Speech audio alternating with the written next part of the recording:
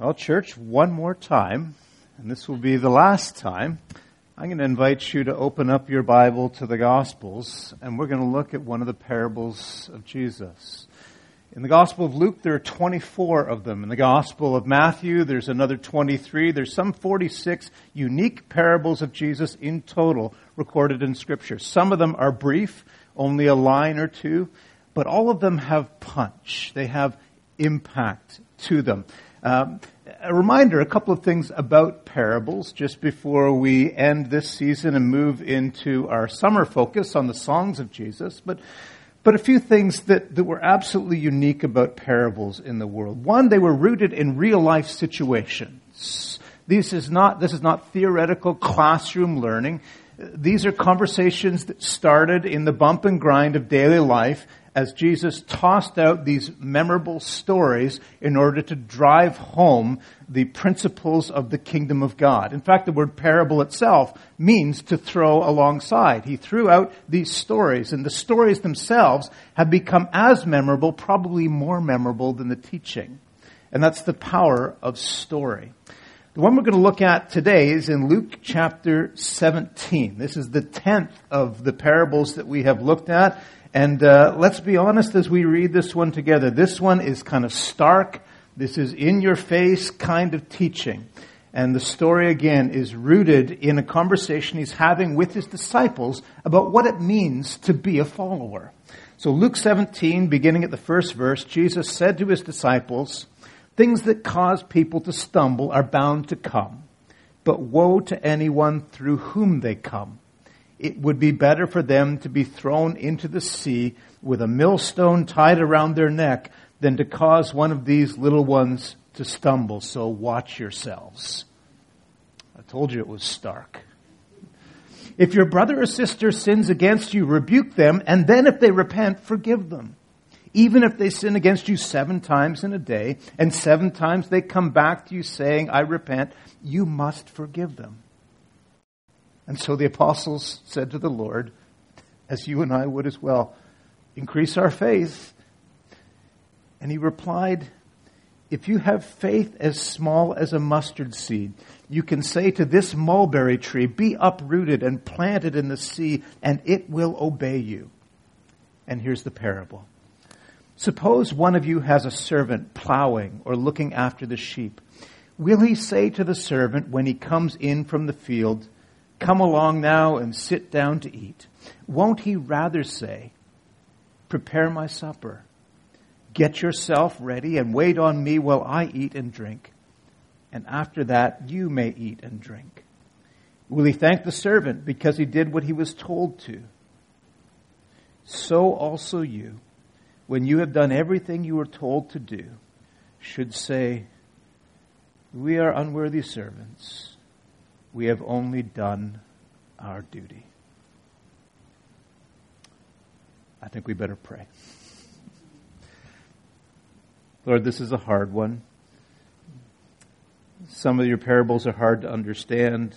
Some we can understand, but they're hard to apply. Maybe this one is both. So we need you here, Lord. We want to trust you in this, that there is always something of deep consequence for us when we open up the pages of your word. Help us to find it, to receive it, to apply it, we pray. In Jesus' name, amen. Not an easy one. In fact, this wasn't even the parable I was going to be working with today. If you do that sort of looking ahead a week and pre-read, you realize I changed at the last minute. And I changed from one that was even harder. But I changed because I wanted to end on a note that propels us forward into the next season of life for us as a church. And in every season, we aspire to be faithful in our obedience. We want to be ambassadors for who Jesus is. We want to be good representatives and citizens of that reality that he called the kingdom of God. And we want to be able to model and epitomize the kind of generosity and servant lifestyle that Jesus was so adamant would be the hallmark of his kingdom.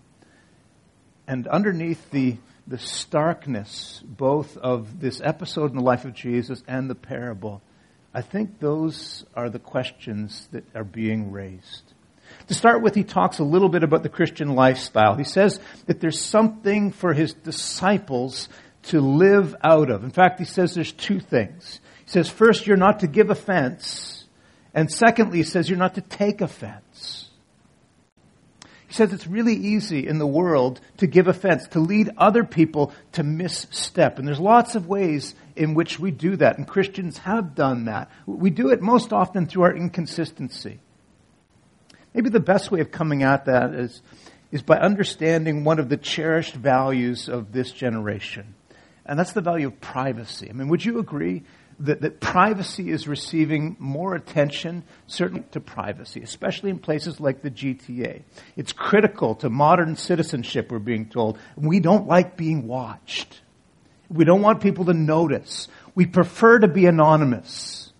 That's why this sanctuary fills up every week the way it fills up.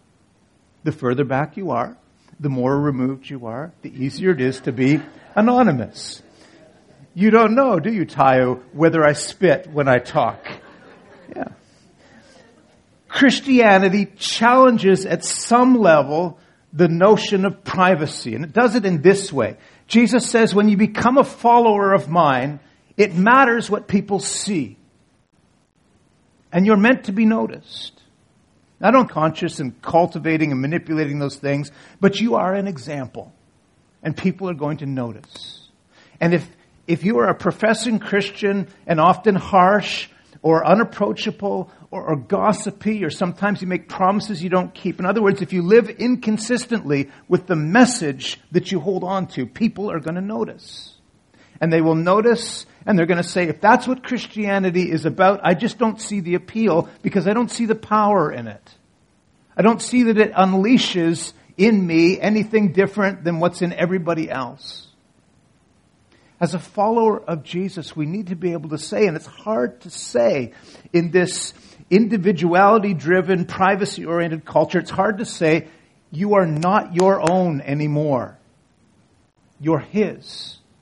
And it means you don't have the same right to things like privacy that you might have thought that you did. So this is the first thing Jesus drives at. You're not to give offense to other people. Live your life publicly so that they see, and don't trip them up with your example. But then secondly, he says, I don't want you to take offense either. Here he's talking about somebody who wrongs you. I know that never happens, right? They wrong you, and maybe you challenge them, but they come back looking for forgiveness, and you're to offer forgiveness. That's okay. But what if it happens again? And again? And again? And again? All in the same day. He says, no matter how often a person asks for forgiveness, you need to offer it. Why? I want my people to be characterized by this. No bitterness, no rancor, no lingering anger. I don't want those to be the words that describe my people. Compassion, grace, forgiveness. There's so many passages about this in the Bible. We're not really going to get into them, and we're not going to suggest that the driving point here is that we become doormats for the world to step all over. But don't miss this point. When you become a Christian, you're no longer your own, which means you don't have that right to hold on to your grudges. To say, it's my life, it's my own business, who cares what other people think when they see it? If they're offended, that's their problem. You've heard that before, right? Such a great modern phrase. That's your problem. What a worldview. The point is that attitude changes. And when Jesus makes both those points, you're not to give a cry out saying, increase our faith, right? I would too. Increase our faith. It's really kind of a way initially of deflecting responsibility. Lord, it would be wonderful to live like that. We couldn't possibly do it. We're not capable. We don't have that kind of strength in us. Increase our faith because we can't live that way. And notice the way Jesus responds. It's not a matter of faith. Not at least the way you're understanding faith. Not faith as a feeling.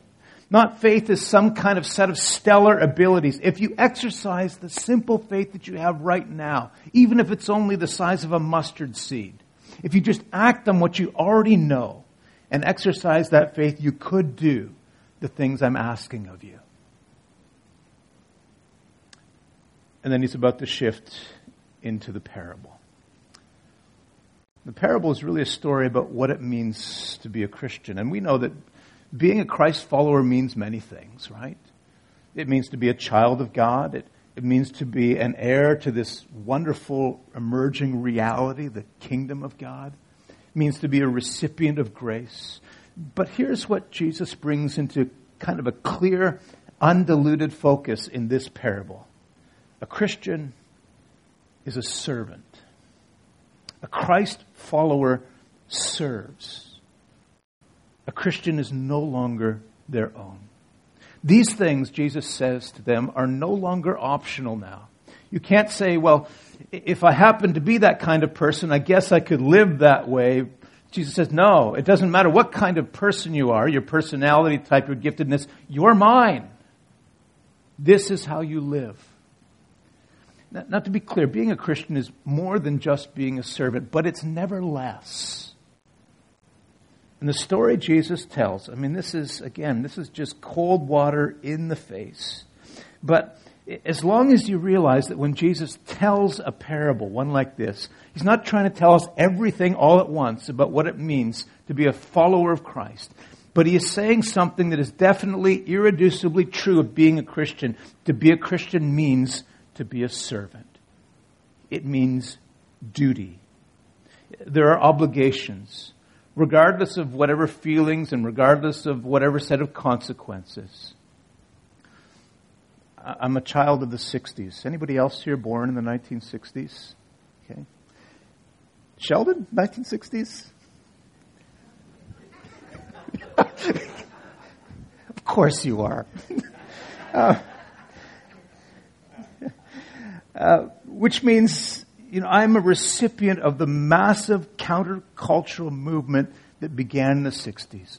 And arguably it was even more pronounced south of the border than it was here, but it trickled up north.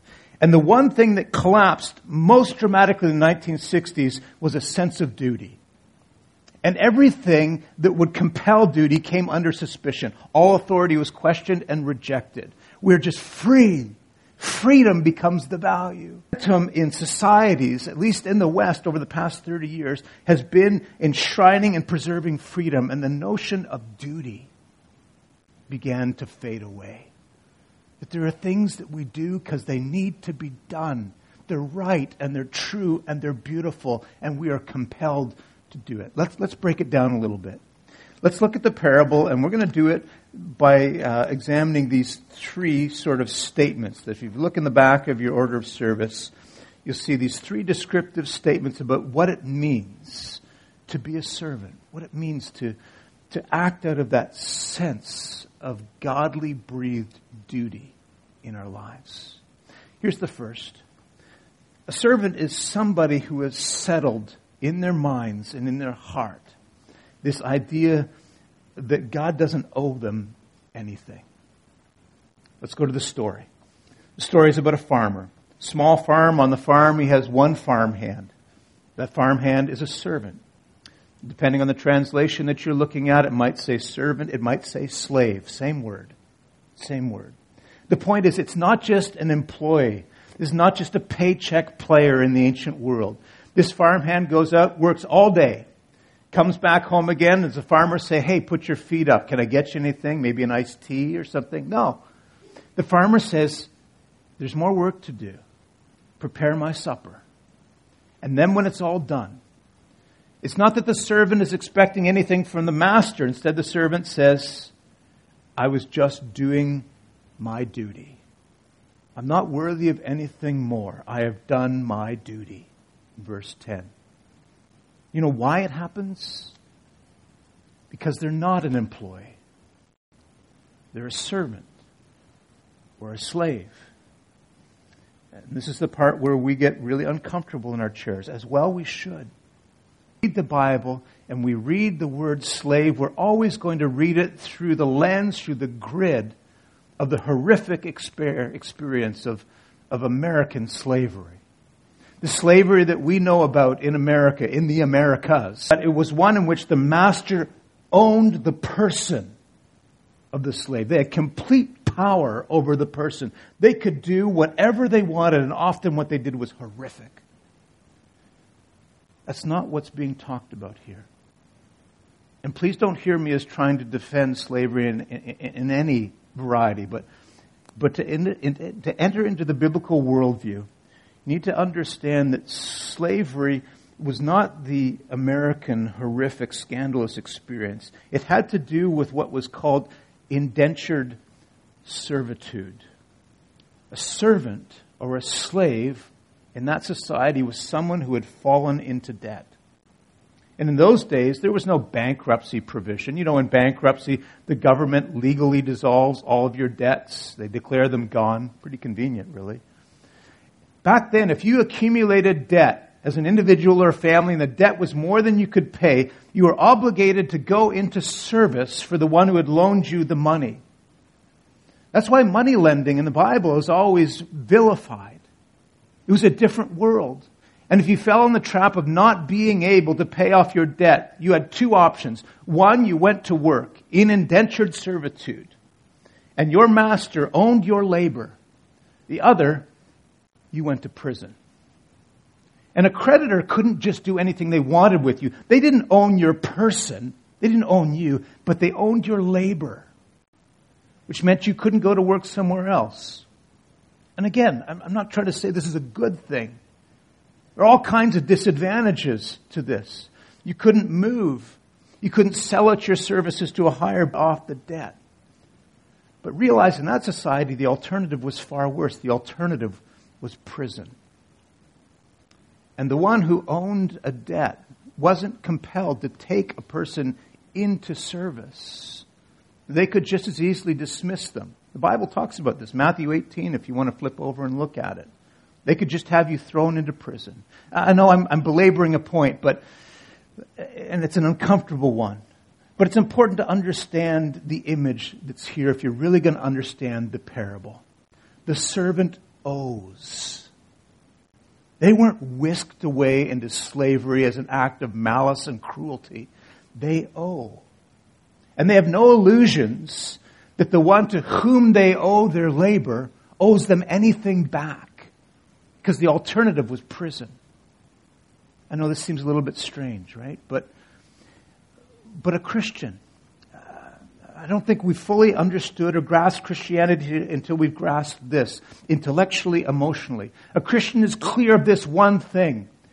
God owes us nothing. God owes us nothing. That sounds stark. We may owe God everything. God owes us nothing. Look at the scriptures around this. Acts 17:28. In Him you live and move and you have your being. It all comes from Him. But He owes you nothing. Colossians 1:17. In Christ all things hold together. Without Him it all flies apart. But even still, He owes you nothing. Incidentally, any McMaster grads? What? There's one. Did you know that's the university motto? In Christ all things hold together. A Christian is somebody who understands that, who's learned that. But how many of you, let's be honest, how many of you have found yourself angry at God because your life is not going the way that you think it ought to?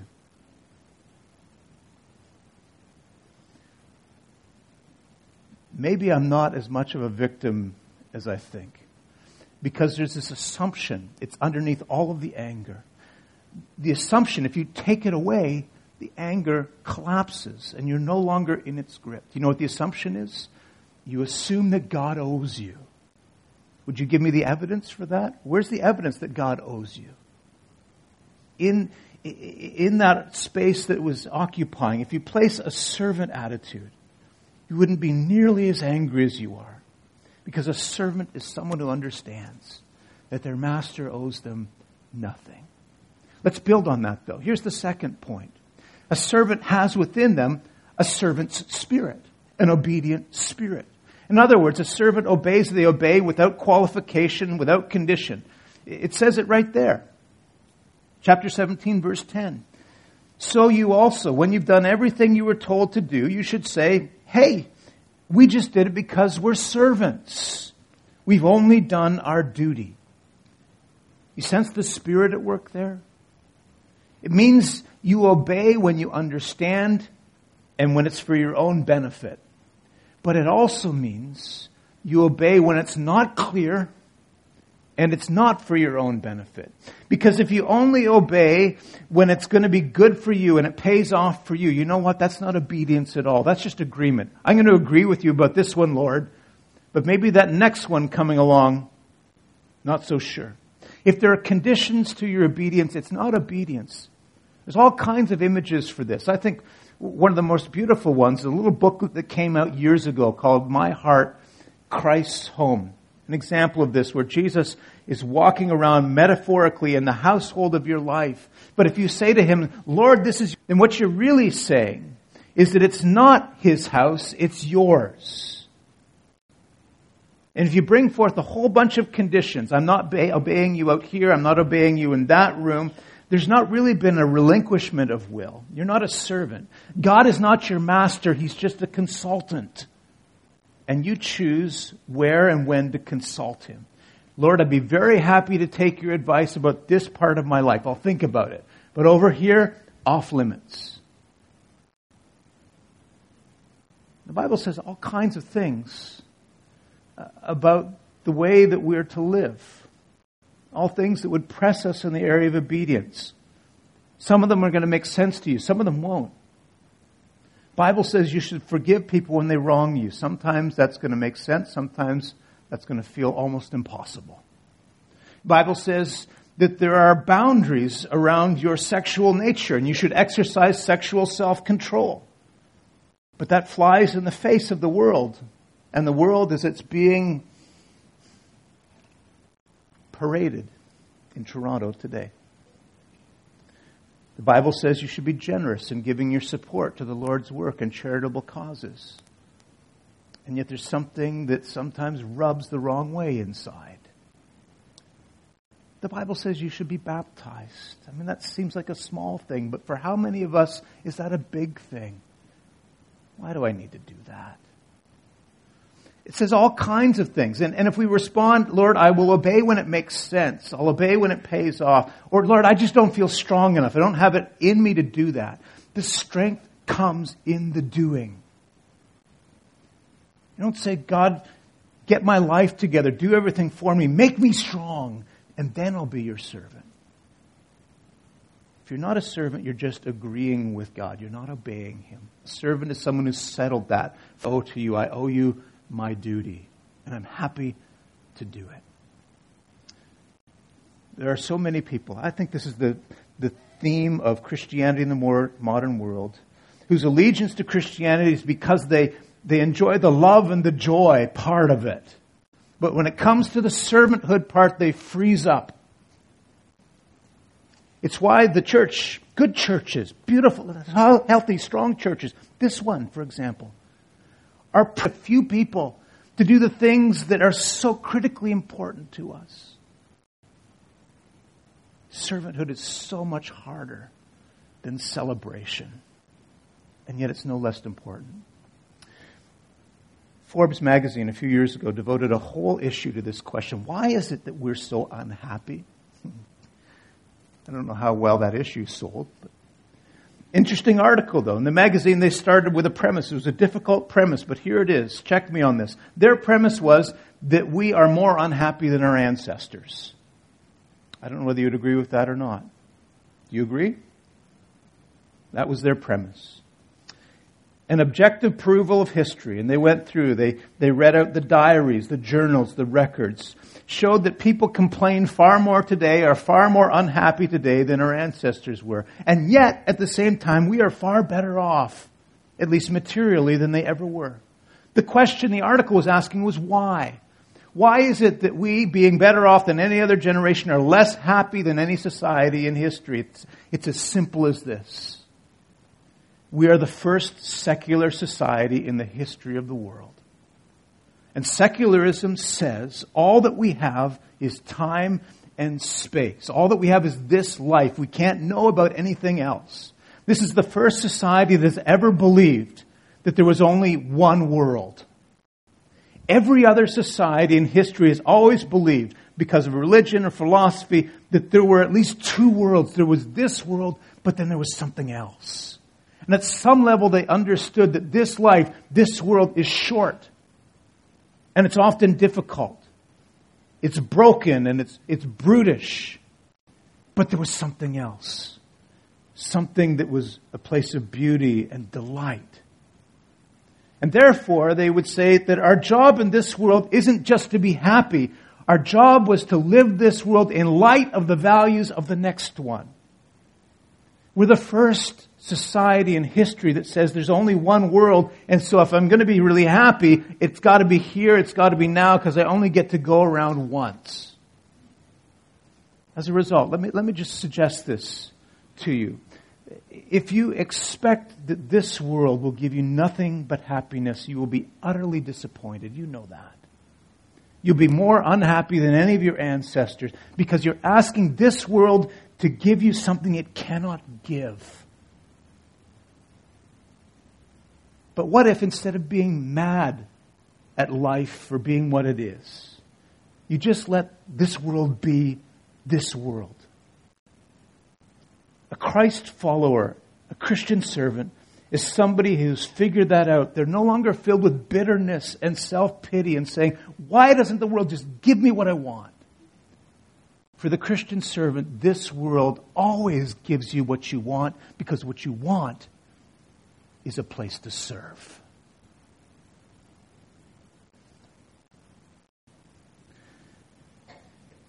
There's a story that follows immediately after this parable. I don't know that if you still have your Bibles open, glance ahead. Do you see what happens next? It's worth reading. And in fact, I actually think it's critical to understand the parable to see what happens next. The story of 10 lepers. 10 lepers who all get healed of that horrific disease. But when the moment of gratitude comes, only one comes back. One of the 10 lepers comes back, throws himself down on the ground, praises God, thanks Jesus. When he throws himself down on the ground, you know what that is, right? It's not just worship. That's the posture of obedience. That's the stance of servanthood. You throw yourself on the ground, you're saying, I'm yours. You're the master now. My life is yours to command. But notice for this one who was healed, whose life was changed, it's a service that's based in love and in gratitude, not in fear, not in resentment, not in obligation. You see, the debt that this leper has turns him into a servant whose service is rooted in love. Why? Because life was changed dramatically. Cleansed. Leprosy is so often used by Jesus as an example, as an illustration for salvation. Why? Because when you cleansed a leper, you didn't just cleanse their disease. You made them right in the world again. You made them right legally and socially. You changed their position. They were restored to a community.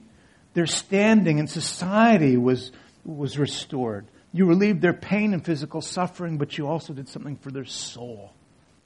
And look what it says in verses 15 and 16. This man came back praising God in a loud voice, threw himself down at Jesus' feet. There was an intensity, there was an eagerness to the servant life of this man. Joy and gratitude because he knows that God has changed him forever. How about us? If you know that God has changed your eternal position socially, physically, legally, soul deep, why are we so desperate to find people to serve?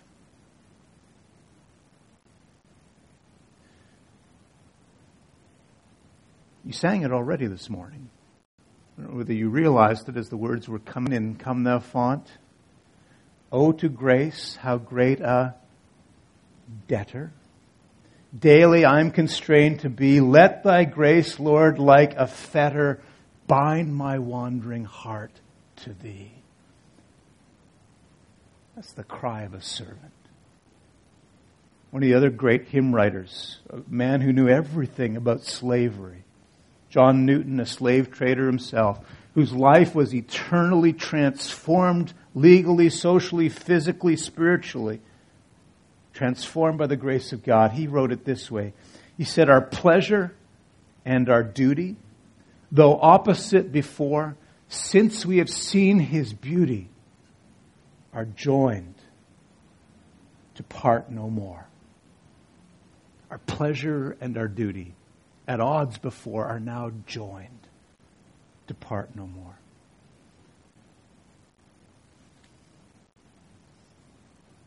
Can you bear one more hymn lyric? And then we'll close. Beautiful hymn. To see the law by Christ fulfilled and hear His pardoning voice changes a slave into a child and duty into choice. Friends, we are more than servants, a lot more. But we're never less. The kingdom of God should never go wanting for services. The church should never have to be on its hands and knees begging for volunteers. Why? Because we have been saved by the kingdom, for the kingdom, and we know our true allegiance. I am not my own. I belong body and soul in life and death to my faithful Savior, Jesus Christ. Command me, Lord. Use me as you will. Oh, to grace, how great a debtor I'm constrained to be. Let me pray for us all.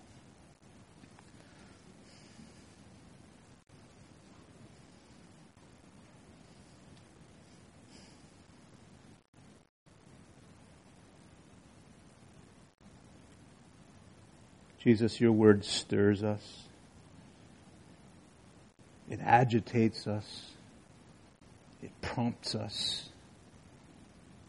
It compels us.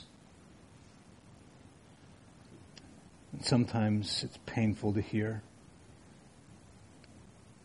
But it's beautiful when the hearing brings new life, new understanding, new energy. I pray that there would be wave after wave of replenishing new understanding of your Spirit, followed by wave after wave of responsive new engagement in service. As God, your people are unleashed and released for this generation.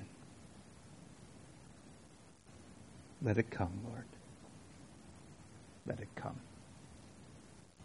Amen.